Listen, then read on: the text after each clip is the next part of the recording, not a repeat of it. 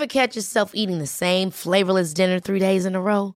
Dreaming of something better? Well, HelloFresh is your guilt-free dream come true, baby. It's me, Keke Palmer. Let's wake up those taste buds with hot, juicy pecan-crusted chicken or garlic butter shrimp scampi. Hello Fresh. Stop dreaming of all the delicious possibilities and dig in at HelloFresh.com. Let's get this dinner party started.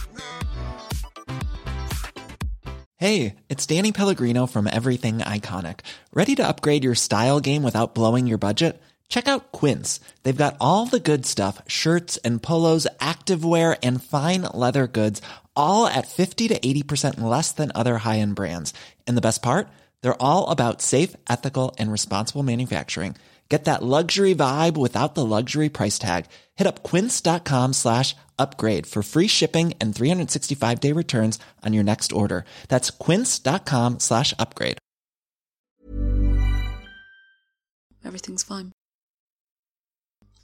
Silence falls, holy night. I'll rest assured you're by my side, for it makes me want to stay a while. Nightingale takes his flight, silver moon burns so bright. Carry me on your back tonight. In the guide of your wings, safe from harm others may bring. Find shelter, find shelter, find shelter with you.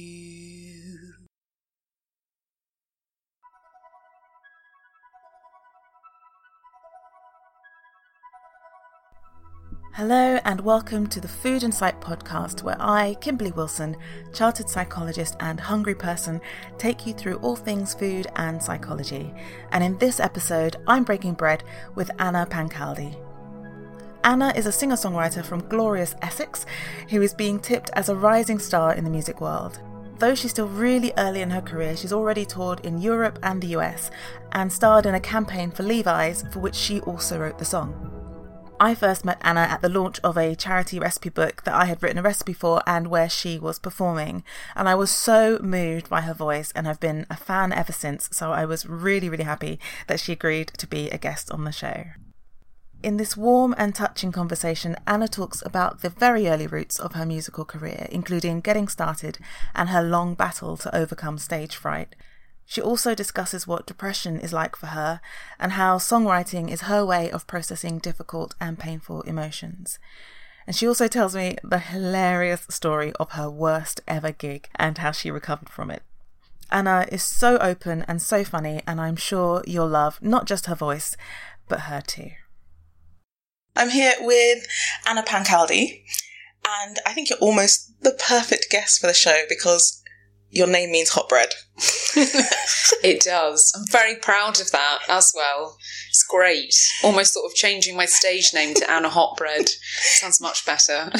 And is that a recent, I mean, is it an Italian connection, or is it one of those things where somehow, somewhere in the history, your name was changed, or like, where does the name come from? Yeah, so it is the family name, so it's not just a stage name, but as I keep on telling my dad, I was like, we need to do the family tree because people always ask me about it, and I'm like, I have no idea. Oh, really? And my granddad was also French Caribbean, so there's absolutely a fascinating lineage that goes back that we absolutely need to delve into. Someone needs to get started on that. Yeah, so it's quite embarrassing actually when you know it's interesting being like, I just don't know. But yeah, so I've put that on my dad's to-do list. But yeah, so I don't know. That's terrible. It's not terrible. I mean, those things happen, don't they, sometimes? And I think maybe it's better to have an interesting surname that you don't know the meaning of rather than one like mine, which literally means son of will. Like willpower, or just will the man. Horses for courses. Yeah. Well, yeah. No, maybe you're right. I'll leave it undiscovered for a little while. Yeah. But I've got to find out. Get Dad on the case. I'm getting Dad on the case, yeah. All right, so this is a Breaking Bread episode, and as always, we talk about my guest's meaningful food, and you have brought with you some iced buns. Yeah. So tell me why the iced buns are a meaningful food for you. The humble iced bun.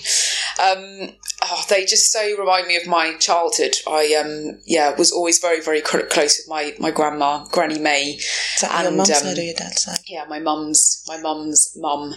And, we spent so much time with her growing up. I actually never met my dad's grandparents, and I don't really know my other granddad. So Gran kind of, was the only grandparent we had, but absolutely filled the space for the three absent ones, and I just absolutely adored her. But she'd always come over on a Sunday and always bring ice buns for us, so we loved it because my mum, she's an amazing cook and fed us very healthy, organic food. So when Gran came over on a Sunday with like sugar, we were like, oh my goodness.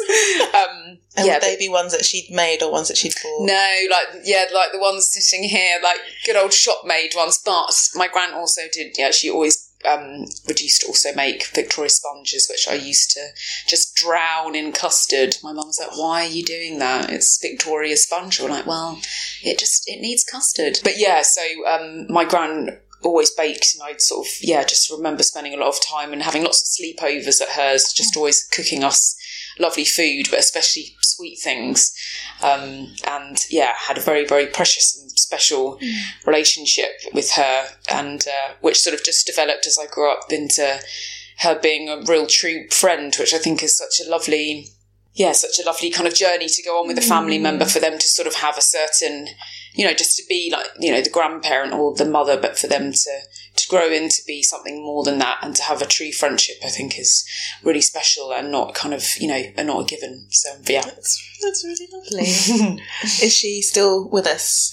No, she's sadly not. Yeah, we lost her last December, which was just, really, really sad. But, I'm so thankful. She was 93 years old, and she was just the most jolliest, brightest, kindest woman. And I really, my parents moved up to the Orkney Islands a few years ago, and my gran went with them, and I had gotten back from spending 3 months in Los Angeles, and so the last time I saw her, we had a precious few days. I flew up and got a hire car, and we spent a couple of days driving around Orkney mainland, going to the beaches and drinking tea, and just had some wonderful times together, pushing her around a little bit too quickly in her wheelchair, which she loved. Lots of giggles, just don't worry, Gran, you'll be fine, giggling away. But yeah. Dear Granny May. Dear Granny May, thank you for sharing that. That's really lovely. And so I had two things really. So, and you can choose where we go with this. So the one thing is that you've bought them, but you're not eating them. So there's an interesting story in that. And also, it occurred to me, of course, that your Granny May would be incredibly proud of you and the work that you're doing, and to share with the audience what you do. And you spoke about having a stage name. So obviously you're on stage somewhere, but where do you want to take it from there? I think, let's carry on with old, dear Granny May, and kind of, what I do. Okay. So I'm a singer-songwriter, and it's kind of, my dad spent a lot of his youth singing and performed for a very long time, and so I kind of feel that I got my voice from him. I mean, I've definitely got quite a low voice, so I definitely got that from my dad, not my mother.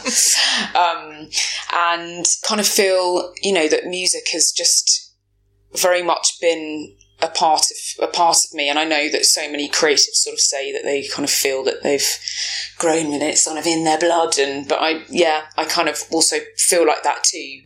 And have been performing from a very, very, very young age. How young?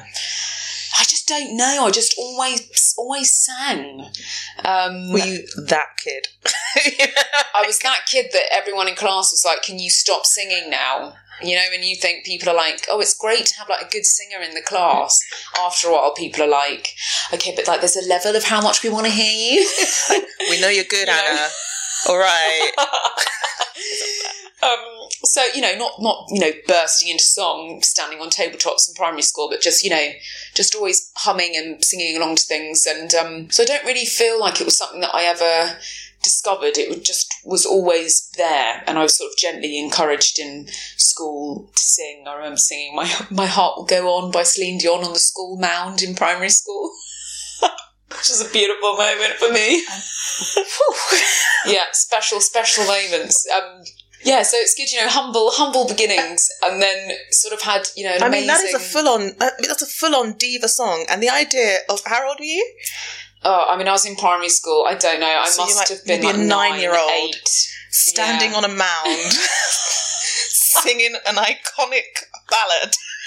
I cannot belt like that, so it was like calm Celine Dion, like if Celine Dion... I don't know. Maybe Celine in the morning, just pottering around. In the morning, but more like 4 a.m, because I feel like even her by 5, she's like, I'm ready. That's fantastic. And so I had an amazing singing teacher who kind of just sort of helped me kind of develop my voice a little bit. And can I ask, as someone who's never had singing lessons, like what do they teach you? What do you learn in a singing lesson? What do you mean develop your voice? Yeah, so I think at the time, you're very young, so you'll always do vocal warm-ups, which are always brilliant for just, if you don't do vocal warm-ups, you're not singing very often, like your voice will start to sound not as nice as it does when it's warmed up. So like for me, I've come back from being on tour for a month and my voice is very, very warm, like it sounds like it's been singing for a month, but say if I'm hiding away writing for a few months and I'm not singing, when I go to sing, like it's not the nicest sound. So it's funny how, important it is to keep the voice warmed up. So so you sort of learn those sorts of techniques. And then, in the rudimentary stages, you sort of just pick a song that you want to sing and they'll sort of, if you're straining or whatever, you'll focus on that. And, but I think for me at that time, it was more about sort of finding confidence and because, so I'd kind of gone from performing in school and kind of got used to, I was the lead in a play called Papa Panov. I'd sing on stage, and then one day my teacher was like, well, why don't you do a competition? And so, I sort of thought nothing of it, went to go and sing Edelweiss in Sudbury Town Hall, and then, just totally burst into tears and couldn't sing the song. I sort of stood there a bit paralysed, and remember very vividly that the audience and my mum and the people that were there started singing to help me. And then, from then, it was the start of a really long journey of me sort of dealing with stage fright for a very, very long time. And sort of, just very strange to have gone from being confident on stage, but then being in the setting of it being a competition, just sort of really threw me off course.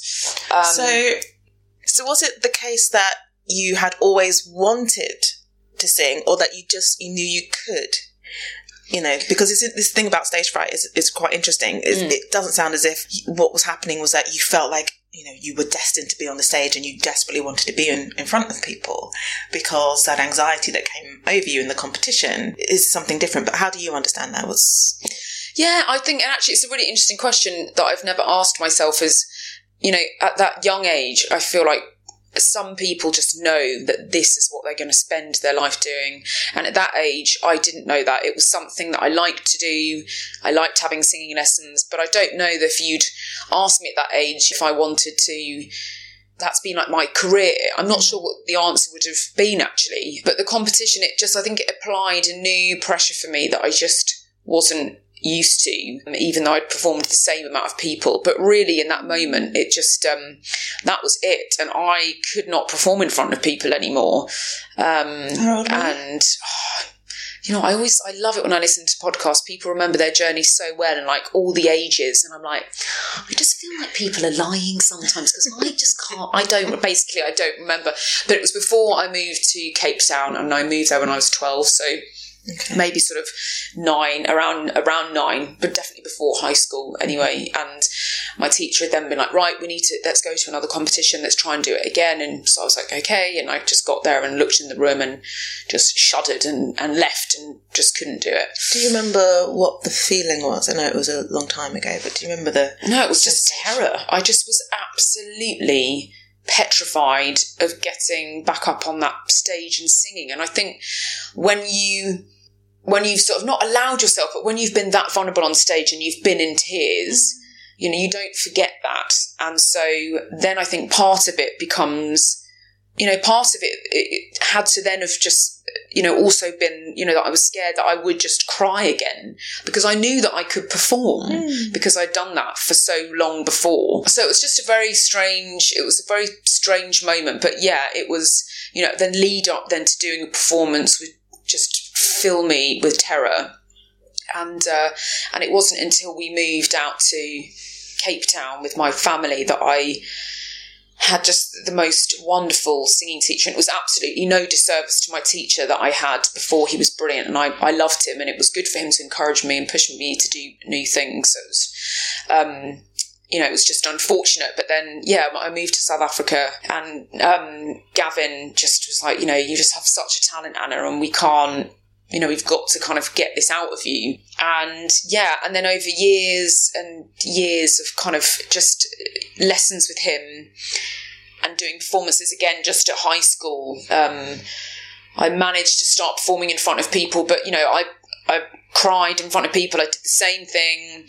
But the difference was with Gavin, he just, you know, I was incredibly stubborn. I'm very, very scared. But he was just slightly more stubborn than I was. And he was like, Anna, he was like, it's like falling off a horse. You've got to get straight back up. And I would fight it. But he honestly really didn't give me a choice. And I think had I not had someone as strong as him to push me, you know, in the right amount, it was tough love, but it wasn't too much. I just don't know really where I would have been today, because that fear really just hung over me with such strength that I know that I didn't have it within me to pull myself out of that fear. And so it was, because that's really interesting, because it sounds like what you did was, it was just persistent trying again and kind of re-exposure to that same, we might call it the stimulus or the same environment, rather than perhaps the alternative, obviously as a psychologist, would be like kind of exploring what the fear was about and anything that was coming up. So you didn't have any kind of intervention of that kind? No, none at all. It was just sort of, right, you know, you're still at school, and there were small things, you know, it was singing for school productions, or teachers were leaving and we'd do a little tea, and even that, I just, for months, I would, you know, I remember when we moved to South Africa, and my school friends had heard that I sang or whatever, and I remember sitting in my best friend's room, Tammy's room, and I was like, right, we need to close the curtains, you need to face the wall, put your hands in your ears, close your eyes, and at some point you can just remove your fingers from your ears when I don't know you're listening, like that. That was like, it was terrible, it was so bad. But anyway, so when I was 15, we moved back to the UK, and it was sort of a really poignant moment, because just before I came back, my singing teacher had encouraged me to go and sing at a singing competition, and it was just a very special moment, because I managed to get through that singing competition, you know, in the place where the fear had originated. And I got a distinction, and I sang my song, and kind of, you know, left South Africa feeling like I had really, you know, I'd beaten that fear down, and, you know, and not had to face the other alternative of not overcoming that and not performing, which would have changed the whole course of my life.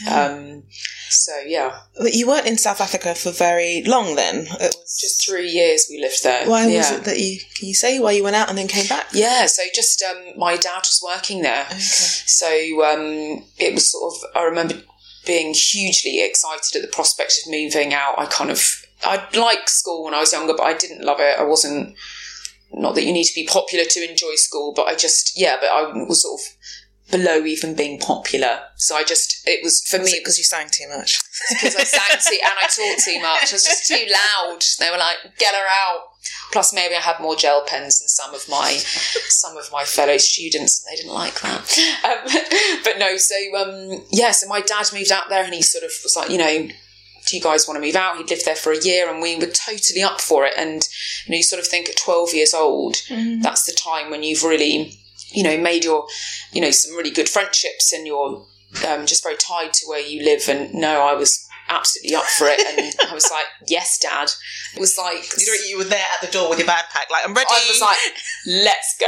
And I just remember arriving, and we'd obviously go and have holidays to see Dad there and stuff. And I just always remember so clearly driving out of Cape Town into Hout Bay, where we lived, with just the Beach Boys, playing in the car, driving along the coastal road with my family. And that 3 years that we lived there have been some of the happiest of my life. And there was a real sense of being able to be a child in that time, which sounds silly because you're like, well, of course you're a child at 12. But as we all know, growing up now is very, very different. And, you know, we finished school at 2 and you'd go and hang out on the beach or go and swim in your mate's pool, but none of us wore makeup.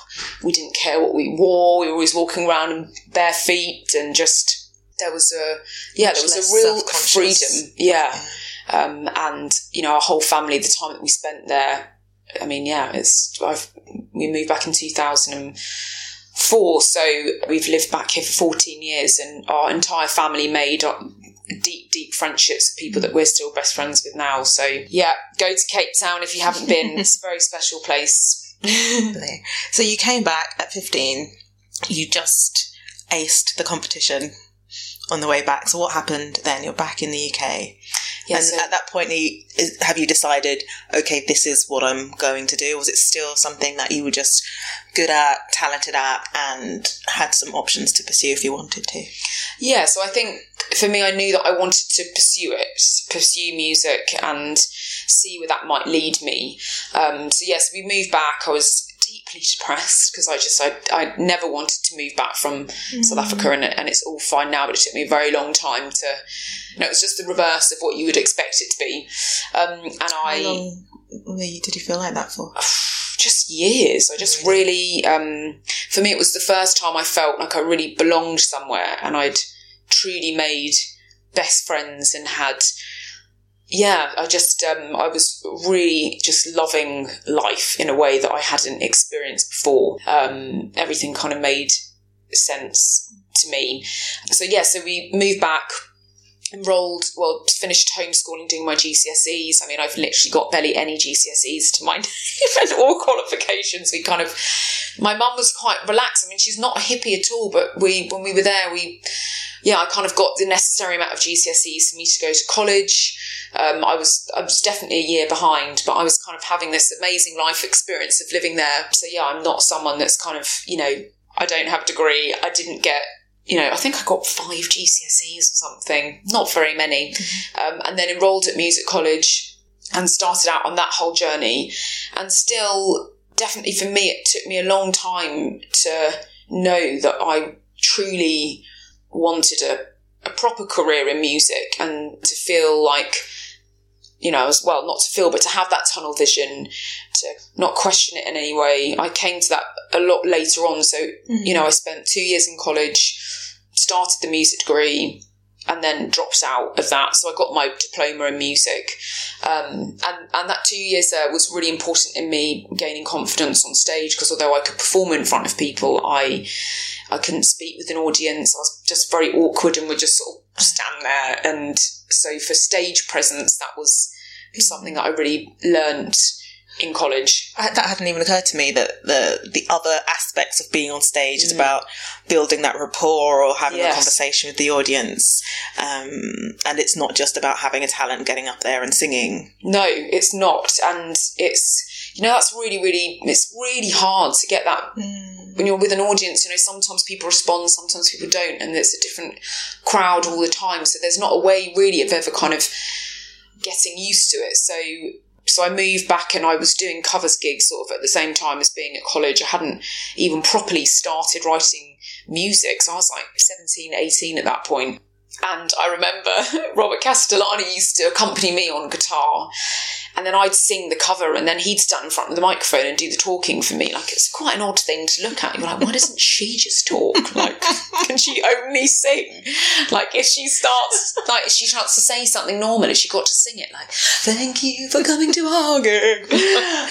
Your life is a constant musical. Yeah, just gone, you know, that is not, that's a terrible, terrible sound. I sing much better than that. But yeah, and sort of, you know, dived into that.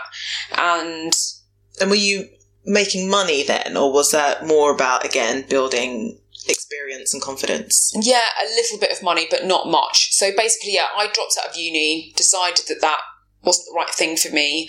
I wanted to improve on my songwriting and my performing, which I didn't felt was focused enough on the particular course. So I left, and then just sort of some stuff, unforeseeable things sort of happened in life that sort of slowed me down for a little while. But I ended up nannying for a while, and I moved out of home, nannied.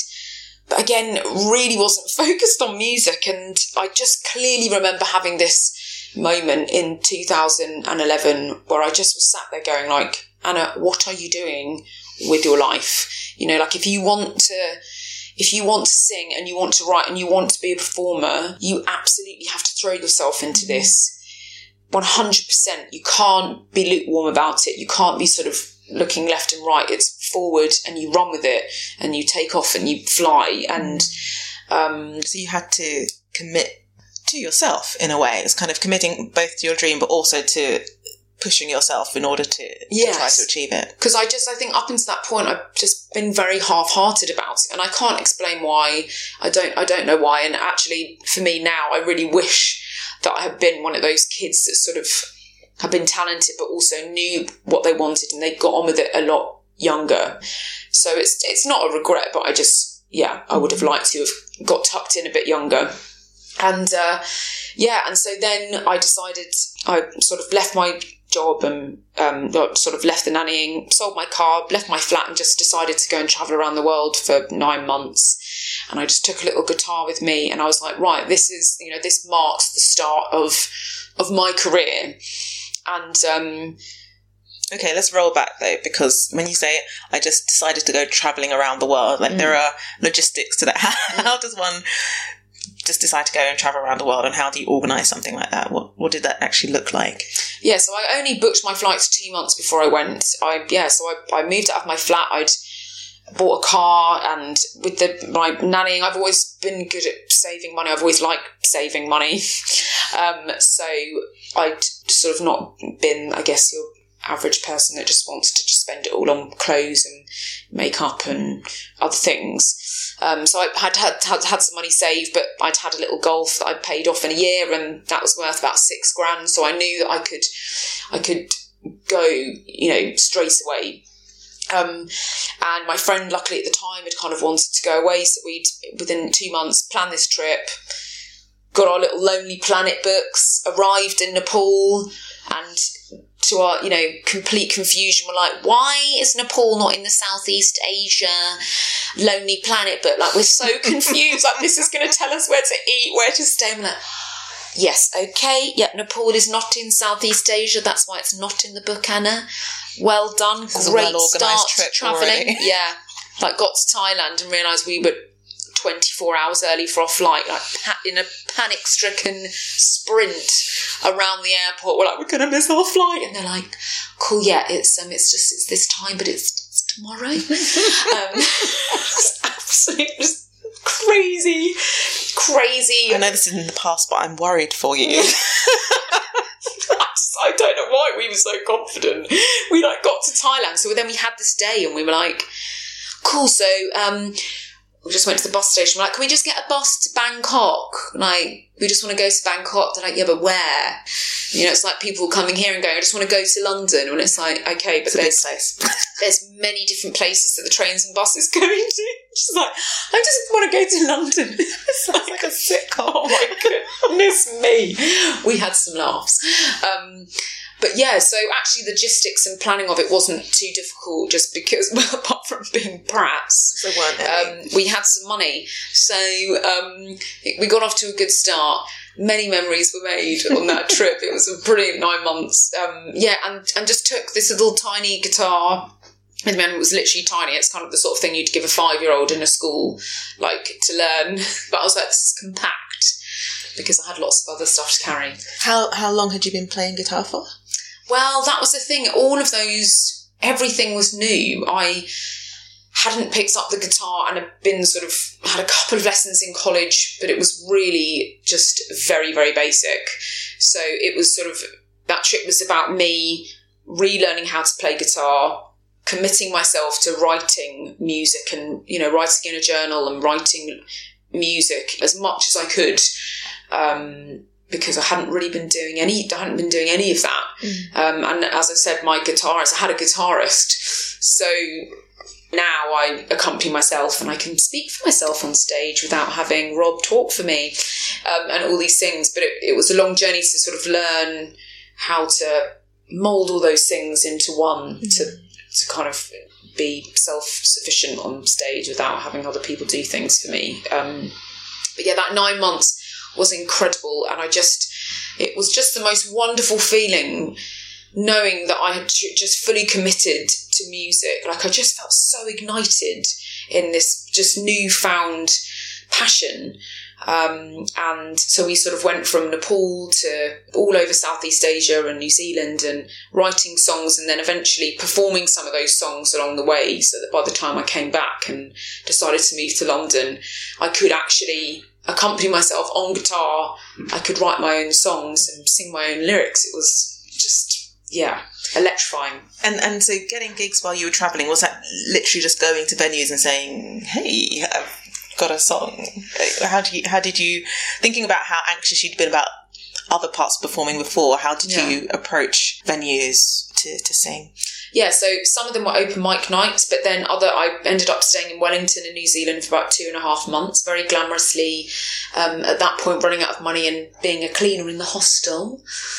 And and then because I was there for a little while, I'd just go into venues and people that advertise live music on the outside, and I'd just pop in and see if I could play. So it wasn't difficult, but it was just sort of having the willingness to, just go and speak and ask.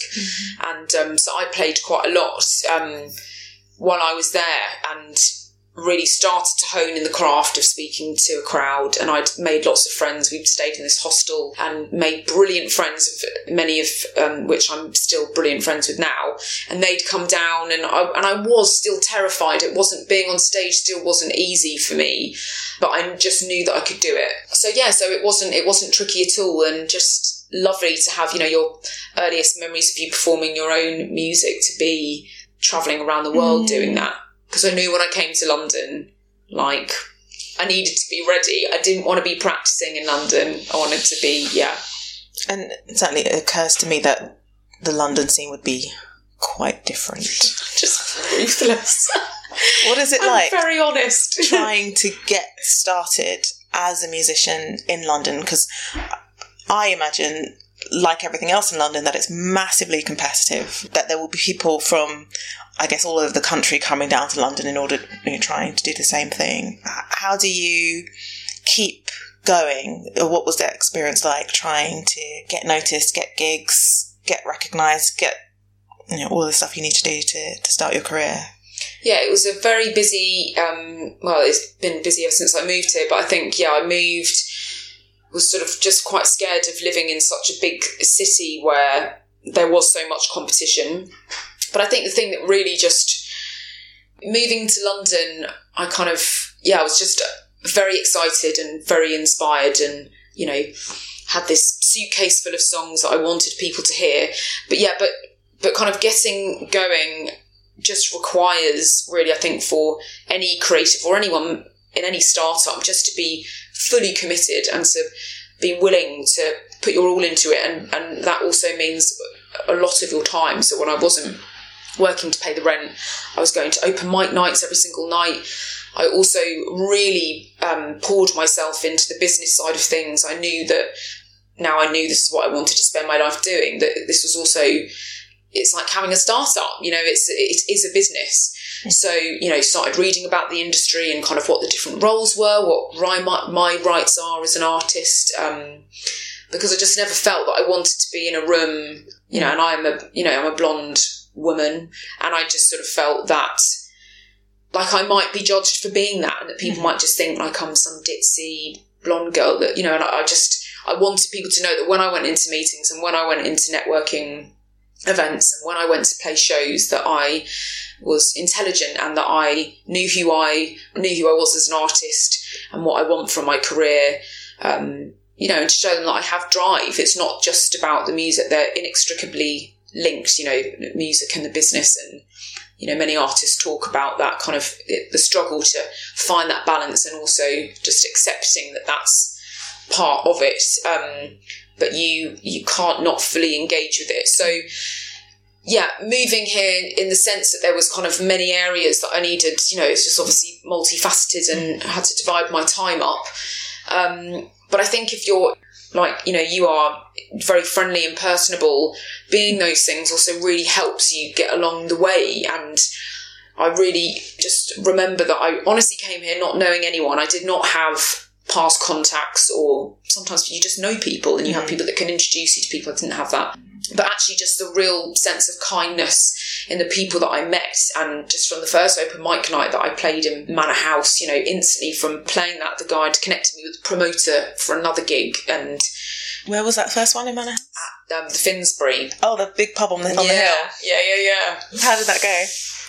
It was amazing. I was, again, just really, really, really frightened, and I just was met with such warmth and kindness, and people had just really reacted to my music in a way that I hadn't expected them to either, because now, you know, I'm not singing my covers, which is what I was doing before. It's my music.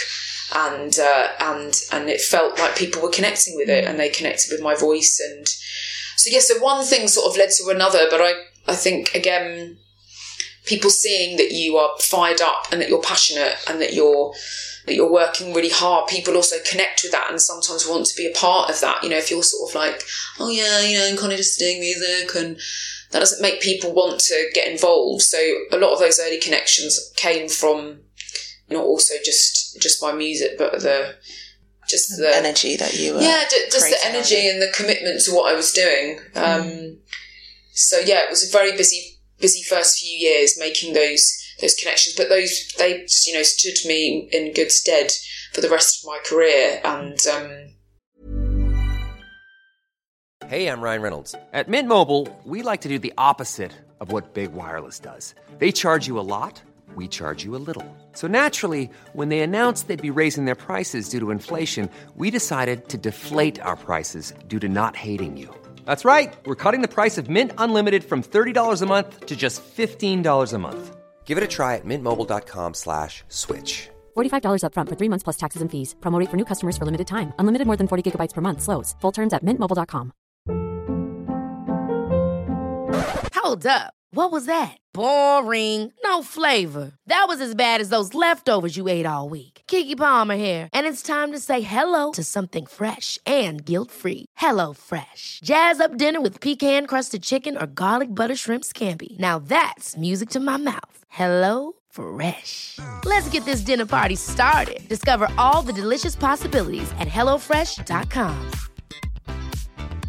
Many of us have those stubborn pounds that seem impossible to lose, no matter how good we eat or how hard we work out. My solution is PlushCare.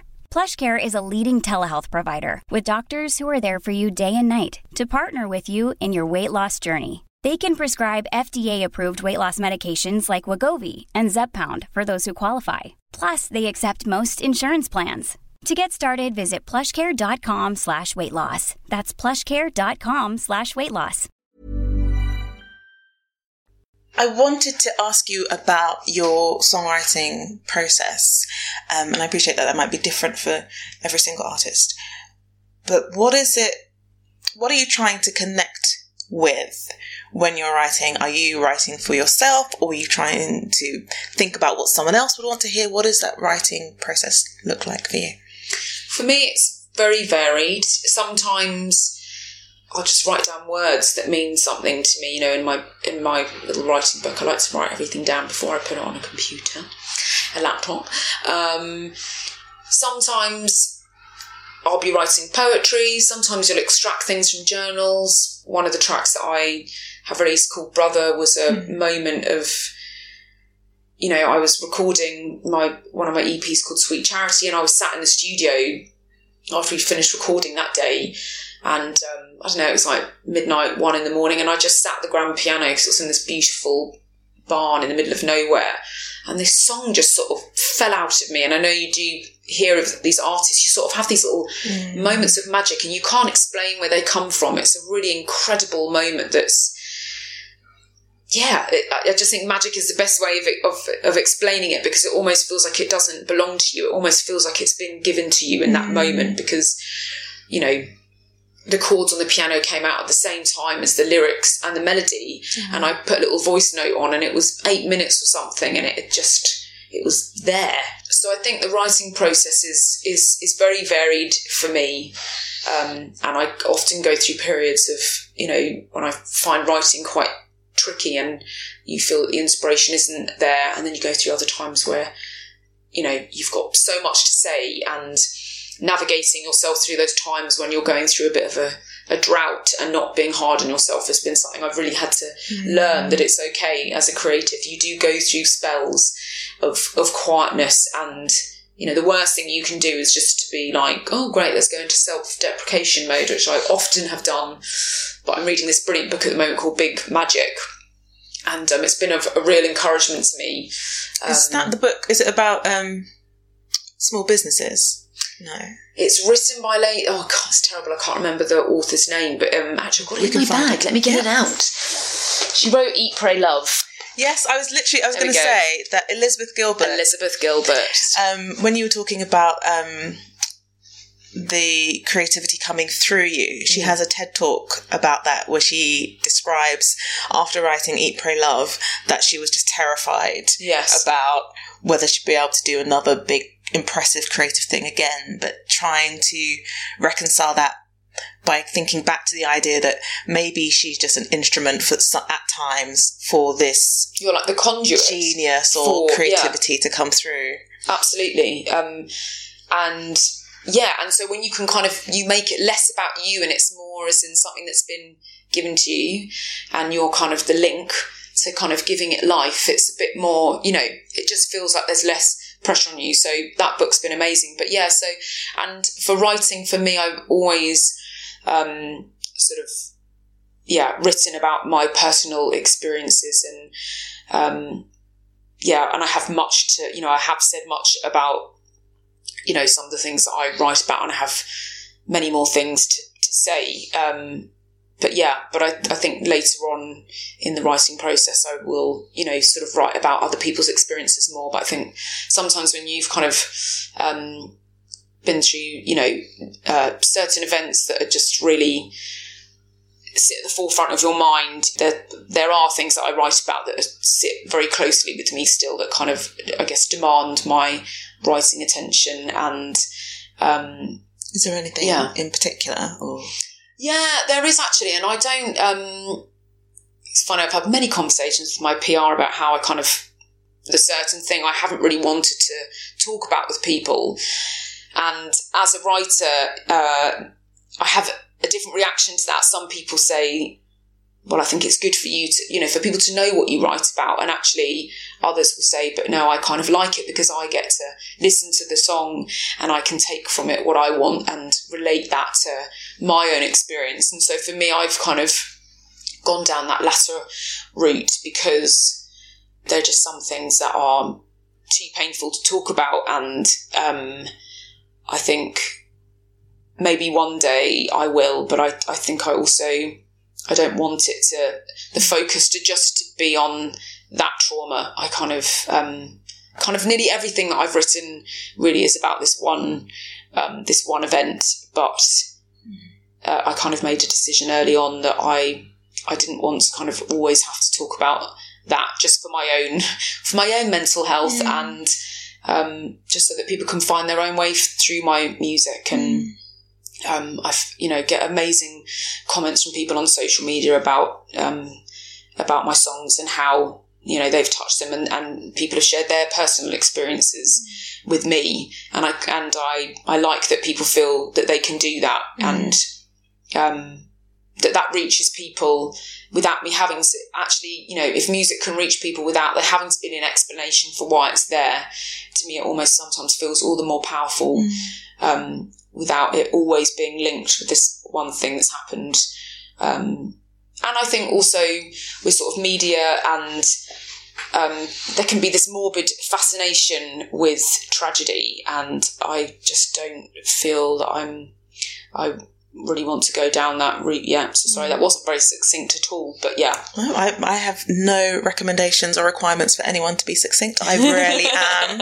And that's, I think, even in the way that you talk about it, there's something about you working out where you are with it. And I think that's absolutely valid. And I think we are in an environment, certainly with media and PR, where you're encouraged to tell all, yes, and that it's a way of connecting with people, and people like to know the story, and people like to feel that they know you, but equally it's important for you to feel as if there's something that is yours and is private, and that you don't have to be constantly available to everyone at all times. So you don't owe anybody anything in that sense. And it occurs to me anyway that without going into any minute or very private details, the creative process is itself quite an exposing one. Yes. Because, and this is my words, and it'd be interesting to get your take on it, but because whenever you create anything, whether that's, you know, my experience baking for someone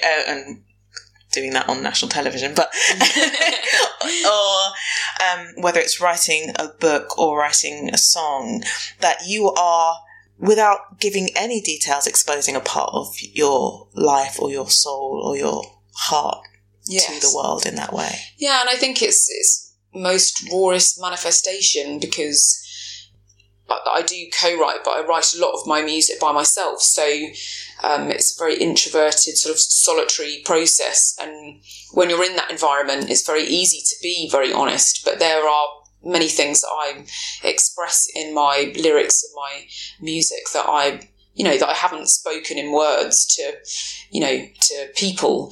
And just to quickly touch back on the media thing, I think also, there's, if you want to discuss certain things, once you've, opened up that can, you have to be willing to always talk about that. And I guess my association with it is that I don't mind if it's coming from a place of care when people question, but I think with so much of media, there's just a fascination with tragedy. And chatting to my mum about just, or sometimes with the news, how I just think the way that certain events sometimes are reported, there's a complete lack of sensitivity to families and to the people that are directly affected by it. And so once I feel that it's not coming from a place of care and that it's just to get more people watching and it's to be more outrageous, I really feel that I don't want to really be a part of that. But I'm all for talking about mental health.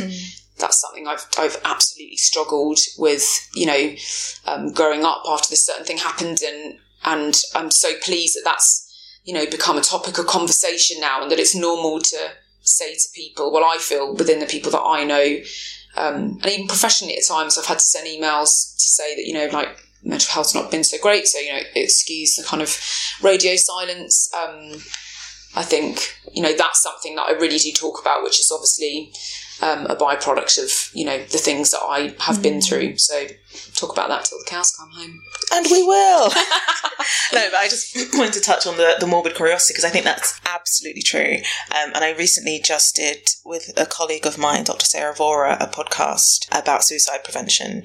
And it was really a response to, I think there are a lot of things going on. So in that week where there were those two kind of quite high-profile suicides, there were also statistics talking about teen suicides on the rise, and obviously we were very worried about that.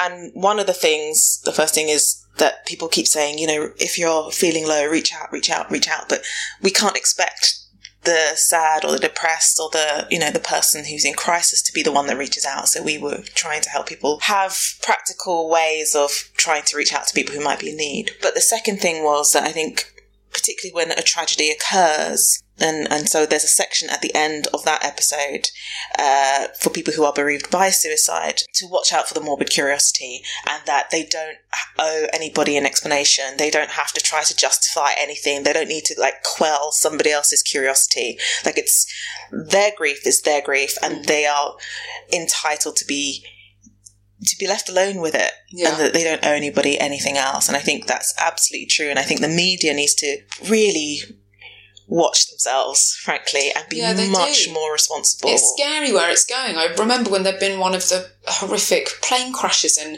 this reporter had literally started going through a suitcase. I just thought, where in your mind, like, how have you lost, you know, your humanity? Yeah.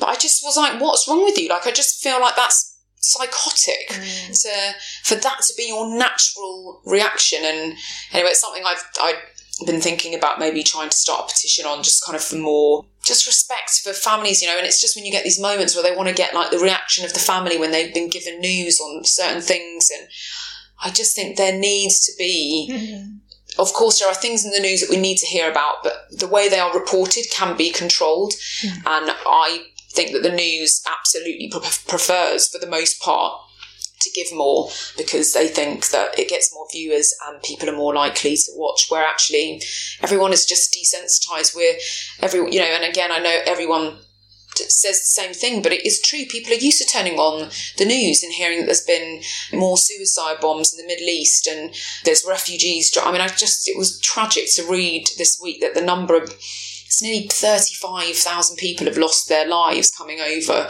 from Africa, you know, on the like migrant ships, and you know, it's just you know, horrific. And I think there just needs to be, you need to just focus on more support and caring for people and less on just being like, oh my God, can you believe this thing's happening? Yeah, that it turns someone's actual lived experience just into a bit of like titillation and a little bit of absolutely the story for you to read over your morning coffee on the way in. And we're influencing, you know, an entire world when you are exposing an entire planet to such explicit images and videos of these traumas. I just think that you're not helping anyone. You're just making everyone just desensitized, and media still have a responsibility for how they are influencing a planet and a generation. You have some responsibility, so care a bit more. Yeah, no, I think the desensitization issue is massive, and I don't read the free sheets, so all those free newspapers that get handed out, I don't read them because, again, it's just this very easy way to get hold of usually horrific news on your way in, and you just consume it as if it's nothing. But I think what we miss is that it does do something to us internally. I think it does increase our stress levels. It does make us more anxious. It does make us more worried and concerned about the person you're sitting next to. And I think we really have to be mindful. I say that you need to stand as a gatekeeper at the doorway to your mind. You need to do your best to manage what goes in and what goes out, because it does affect you. Yeah, it's a brilliant way of describing it in that way, because it's hard to be in control of it when it just feels like so normal. Like it's normal to sit and read a newspaper, but actually when you're like, no, this is ridiculous. Anyway, but I just feel quite strongly about it, because I just think actually the people that are directly affected by so many things are the last people to get the care and the thought. It's everything else around it that takes first place. And I mean, how messed up is that when that's kind of like the hierarchy of what matters? Are there any mental health campaigns that you feel you would like to particularly highlight? Because you said that you are happy talking about mental health issues. Are there any things that you think are really important for people to understand or to take more seriously? Well, I think the conversation of just... I think sometimes when you know, like when people that really suffer with depression, and I think the difficulty is for some people or many people, that's something that they will suffer with for their whole life and carry with them. And so the struggle sometimes in even talking about it is that you just feel that, not that people won't understand, but that it will be something that will probably be repeating throughout your life. So sometimes you just feel like you're saying the same things over and over, and actually that it gets to a point that people are just bored of hearing it, or they just, you know, if they're not kind of suffering with something in a similar way, that it sort of just becomes like old news. Is depression something that's recurrent for you? Yeah, I think it's something for me that really in the last few years I've just realised that I've got it. And then again, that's me self-labelling it, but all the signs have pointed towards it, and I just never really looked at it in that way. And so I think being more open, and it would make sense for kind of, you know, the things that I've been through, that I would have it. But there's sort of been a real freedom in me just being more open and being able to say to friends and family, like when I've needed to cancel and things like that, just being like, I'm just not feeling good. And then they get it. And for people, I think even just doing the small things, introducing small things into your routine with how you deal with having a certain sort of mental illness is really important. It's not always about, don't always feel that you can transform your life, but just being able to be like, you know what, I need to be at home tonight, and things like that make a difference to me, rather than going out and feeling, you know, I am a very jolly person, and to my friends and on stage, like I'm quite, you know, flamboyant, and I can be quite loud, and but that really is one part of me, and there really is another really large part of me that's very different to that character. So yeah, just for the conversation to continue, it's so important, and to be able to feel that it's not something that you have to, you know, just suffer with on your own, and for people just not to even know that you're struggling. So just a simple one for me with that, really. Thank you. And I think it makes the point that we do all have different aspects to ourselves. Yes. And I think both for ourselves, but also as observers, it can be quite compelling to try to portray only like one facet of our personalities. Like, look up and, oh, this is Anna, this is what she's like, she's cheerful, she's bubbly, she wears a hat, this is this is the whole story. A very kind of two-dimensional representation of a human life. And of course, that's never the case. That there is always, even to ourselves, dark corners that either we've never been to, or we don't like to look at, or perhaps that we don't even like about ourselves. But that is the nature of being human. Yes. And if we can accept that, then we can stop doing the destructive things that we do in order to try to avoid that. Yes. And it is, and that's the thing, it's normalising the fact that we're not just the person we are when we go out and meet our friends for a drink at the pub, and it's not that you're living a lie, it's just that there's more to you than that, but it is the same with everybody, and not just feeling like it's particular people that live like that. And but I just think with the conversation continuing, that's the only thing that can help sort of bring a bit more freedom for a society that can feel quite downtrodden and sort of secretly dealing with things that really can take over your life, and for many people tragically ending up in suicide, and that's not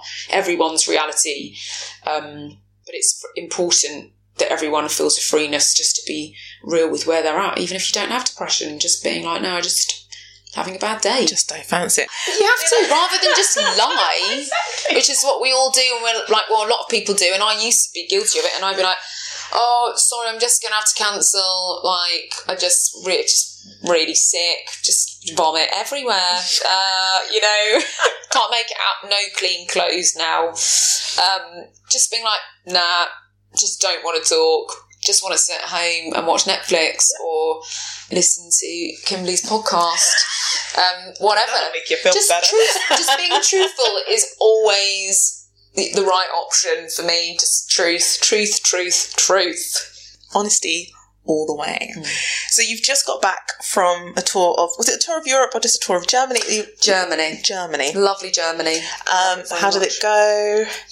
How did the German audiences respond to your work, your music? Yeah, Germany's great. I love touring there. A lot of artists break in Germany before they do sometimes in the UK. It's really interesting. They have a love for music and, I don't know, a respect for it that I haven't always found in the UK. I mean, they're like, they're willing to, you know, they want to pay money to come and see your show. They want to buy all your merch. They want to keep in touch. Like, they're just on it, very organised, and they clap for a very long time after you finish songs. Just that bit of extra time that you're like, okay, I don't know where to look now, but it's great. It's fantastic.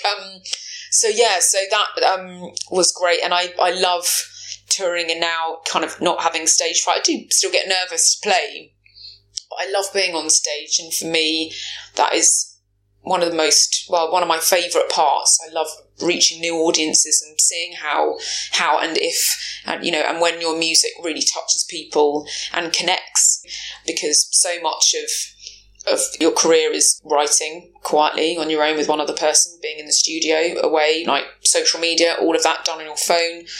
You know, when you're on tour, that's one of the only times you're truly connecting, like, face to face with people, and leaving behind all the stats of how you're doing on, you know, many websites and streaming services. You get to see firsthand that people love your music and they want to hear more, and that to me is just, it's invaluable. So I tour a lot, and, you know, I've had the opportunity to tour in the States for the first time recently, where I ended up sort of gaining US management and other things, and yeah, I'm heading out on tour later in the year, so it's busy, but I just, as much as I can be, I will be singing. And how are you at taking compliments? I ask that because you keep saying the way people love my music, and I wonder whether there's a slight distance that you put in that, rather than saying people love my voice or they love me. And I wonder, I mean, it's obviously a very polite and humble way of putting it, but I wonder whether it also serves as a slightly different psychological process as well, of the purpose of helping you to manage what it feels like to take that kind of admiration from an audience. Yeah, compliments they are awkward. I don't know why. I just, like, my whole body is tensing up right now. It's like you go into this mode, like you do a show, and afterwards people are coming to chat to you, and they say the loveliest things, but it's almost like your brain won't allow them in because you're so busy focusing on the fact that you're like, oh, thank you, and you're trying to sound genuine, which inside you are genuinely grateful, because this is the confirmation and the validation that the music that you know, that means something to you, means something to a stranger. It's brilliant. It's the pat on the back. But I'm waiting for the day where I just feel comfortable being given a compliment, and there isn't something just, well, I mean, you can even see where I'm sitting now. She's literally legs crossed, arms crossed, looking sideways. My shoulders are nearly in my mouth. I'm like, but I also at the same time, like you do, you need that from your audience, and I'm so grateful when people come up to say that. So regardless of how awkward it makes me feel, you know, inwardly, I'm just like, oh, thank God, like I am doing something right. And I think with artists too, that there can sometimes be an assumption that you think that you are amazing and that you know how talented you are, and because other people think you are, they sort of, because you're doing it as a job, they kind of just assume that you think the same. And actually, for me, I still get very insecure. I still have moments where I'm like, oh, I can't write any good songs. Nothing's good. I can't sing anymore. Why am I doing this? I should change my career. Can't cope. And it's so lovely when people come up, and often I will say that to them. I'm like, thank you for saying it, because there's so much going on in this brain of mine. And you don't forget when people pay you those compliments. So please don't stop, even if I like scrunch my face up. Have you ever had a gig that was disastrous? And if so, how did you recover from it?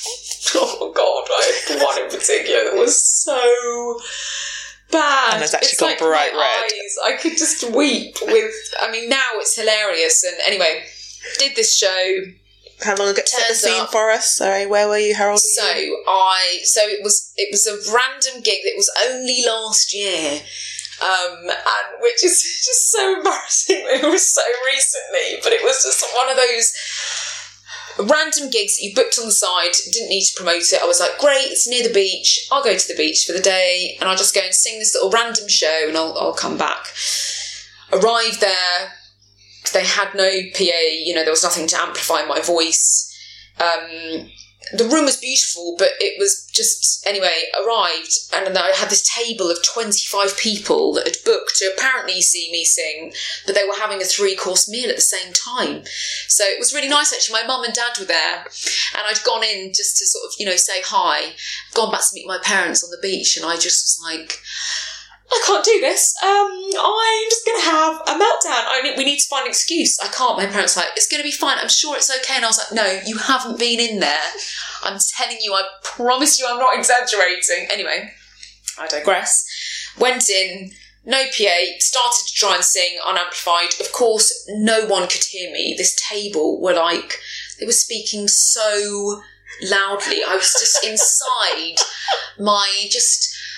all the blood and just everything was just flowing out from my toes. I just thought, I'm not going to make it through. Anyway, so I stopped after the first song. I went over to the guy at the bar and I was like, look, I can't do this. I've never done this in a show before. I just said, I'll do anything. I'll come back another day. We'll sort out the PA. Like, don't worry. He was like, oh, look, can you just try in the other section of this? It was a pub, basically. And then I went in to the other side. The other people are a bit quieter, but, you know, I'm like in the way. Like the waiters are trying to get past me with the bloody fish and chips. And then we're by the toilets and every time the hand dryer goes off, you can hear the hand dryer. And I just wanted to cry. I've never been so embarrassed in my whole life. And then just to finish it off, like, I just was so humiliated. I'm so embarrassed that I should have just lied and told you it wasn't last year, but I'm being truthful. Then the fire alarm starts going off. I was like, are you flipping kidding me? Like, physically, like, there surely wasn't anything else that could go wrong. So it was like, wow, wow, wow, wow, wow. Then it goes off, so I start singing again, and then it starts going off again, and then intermittently for sort of the next 5 minutes. So if you think, like, if you set a timer for 5 minutes, that's a long time of me starting songs and having to stop because this alarm keeps on going off. Anyway, I just was like, I need to start drinking. So at least we got some G&T flowing. Anyway, finished the set. How many songs? No, I sang for a good hour. So I'm actually glad that happened because I think it's an amazing story. It's an amazing story of how I just really persevered in the face of, you know... it's character well, building. it was... Anyway, sorry, what a horrible noise to make on a podcast, but it was hideous. And I hope I never have another show like that ever again. And my parents, and my dad started singing along in the songs too. I mean, I just was like, this couldn't get less like a gig. You can everyone can hear my dad just like singing along. That was lovely. That wasn't bad. But I just, you know, it will never happen ever again. I will never be in the way of someone getting their fish and chips.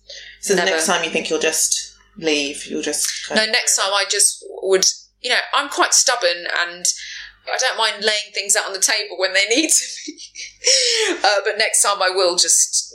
I will reschedule, but a gig like that will never happen. It wasn't part of a tour, it was just a random. I just thought it'd be nice. It was by the beach. It's a beautiful bit of the country. I'm not going to name where it was. But I just thought, yeah, that's fine. And then I get to hang out with my parents for the evening. Lovely. No. I'm going to tell that story forever and slightly weep as I tell it. Thank you for sharing that. That's one of the funniest stories. Life affirming. You talk about being stubborn. Is that particular trait something that you feel you have to use in order to make sure you're taken seriously? You mentioned earlier on, like, being a woman in the music industry, and I suppose a woman going into any kind of negotiation perhaps feels that or particularly in a masculine dominated environment, you have to be prepared to kind of make your case quite clearly. Is that something that you feel? I've always been stubborn, so that is just a part of me, as my mum will happily tell you, and my dad. But I think sort of implementing that into the sort of framework of how you do business is important. There's a stubbornness in that I know who I am as an artist and I'm not willing to compromise on that for certain opportunities but I think it's kind of imperative really, because otherwise I think it's just very easy to just get tossed about in the wind and be very affected by everybody's opinions and what people think you should be and where you should be going and what your sound should be like and then with the nitty-gritty of business, There have been times when I have had to deal with awkward situations, but the only way I've been able to deal with them is by having educated myself on how things are meant to be, and then by being stubborn and not minding putting my foot down and being like, this is not okay and this is not how it works. But the two, you can be stubborn, but you've got to kind of be informed. You've got to be informed at the same time too. Okay, so you have a new single out. Tell us about it. What's the inspiration? What's it called? Yeah, so it's called What I've Become, and it's sort of my first venture into using the electric guitar. I've sort of my whole career just been using acoustic guitar, which I've loved, but evolving is something that is important, and actually something that I struggled with for quite a long time, because I sort of thought, well, no, I like the music that I make and I don't like feeling like I'm being told I need to evolve. But eventually, when I came around to the idea that I kind of liked the natural evolution that was taking place, I was all right with it. And moving over onto electric guitar has been part of that, because it's sort of inspired different melodies and music, and that's actually been incredibly exciting for me too. And yeah, so the new single came out a couple of weeks ago. Have had a really lovely reaction to it. It was sort of slightly nervous because it's a different sound to the kind of music that I've been making before. And yeah, and the track is really just sort of asking the question, when you sort of have been left behind, it's, whoever and whatever the situation is that you've been left behind by, it's sort of asking that person the advice that they would give you on how to cope with the world and the kind of life that you've been left in. So it's just asking for help, really. Oh my goodness, somebody help me. Undercover SOS for advice. Like, 999 mate, I need some help, please. But yeah, and so I'm getting back into the studio in a couple of weeks with an amazing producer called Matt Ingram that's worked with Leanne Havas and Laura Marling and artists that I adore to record the next EP, which is out in October. And that's sort of really following on with that new direction and kind of like a bigger sound. And obviously for, people that haven't heard me before, I think the music that's come before it's sort of soulful and honest and definitely fits within the singer-songwriter genre, where I think this is sort of, the sounds is growing and it's getting bigger, and I'm very much influenced by Jeff Buckley, who I just adore, vocally and his tone, but also, his melodies and lyrics. And so that's definitely inspired some of the new music. And then I'll be heading back out on a UK and a European tour, and then definitely back to the States to spend some more time there. So it's busy. Everything's very scheduled, So you feel like artists, it's all like art and just chill, and it's like, nah, everything's planned out for ages. It sounds like it's really going really well. It's good. It's I'm very, very committed to it, and I only released my first EP in 2015. It wasn't that long ago. So when I say career, it's still, in the rudimentary stages, but a lot has happened, and I've had some amazing support, and the team is getting bigger, but they're the right people that really believe in the music that I'm making and where I want to take it, and they're just sort of like the great little, pushing my back up the hill, and they're the right people to do it. And it's been a great year, and there's great support, just not only from industry but just fans getting things into the charts, and it's been good. It's been good. I think all the way along your story makes the point. It's not just about having a talent, but all of the support that you've had all the way along, from those teachers, singing teachers, and everybody who's supported you and believed in you have been a part of the story of getting you here, and hopefully, the rest of the success that you'll have going forward. Yeah, they have been, and it's lovely to feel.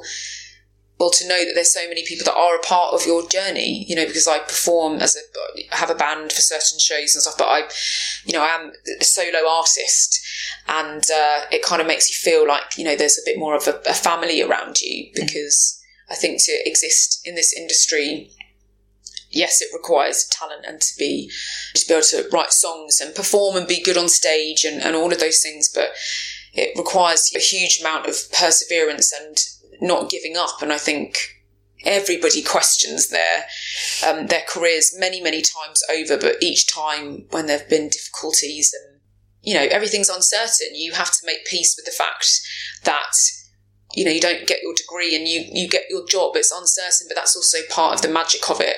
But you commit to it like a marriage, and through all the difficult times, I've always, if I've felt like maybe I just need to give up, instantly in my mind, it's like, no, this is what you're born to do and what you have to spend the rest of your life doing. So you carry on. So you ask the question, but you just brush it off and carry on. So you've got to be strong and not get too downhearted when things don't always go the way that you want or expect them to.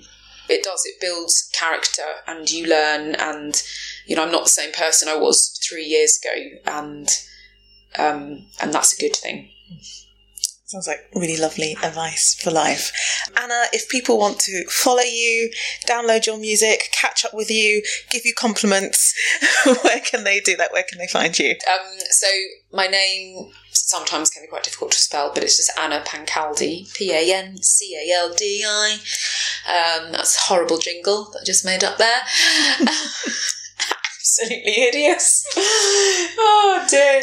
But yeah, on Facebook and Instagram, Twitter, everywhere, which I feature on heavily. I love Instagram. I'm just a bit obsessed with that.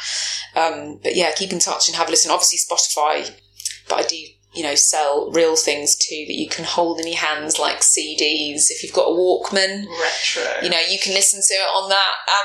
And I've got my own gin, which is quite nice. That's quite yummy, and other bits and bobs that you can hold in your hands. Well, thank you for joining me. Thank you so much for having me. It's been really lovely to chat. And that's it. Thanks again to Anna for sharing her time and her talent. The song you heard right at the start of the episode was a snippet of an acoustic track called Nightingale. I also highly recommend you check out the songs Keep On Keeping On, Out Ahead, and the heartbreaking Black Tears. And her new song, What I've Become, is out now, so do go and listen to that too. I'll be back soon with some more guests and some more food stories, and subscribers are the first to hear the new episodes, so do hit that subscribe button. That just leaves me to thank you all very, very much for listening, and until next time, I wish you the very best of health.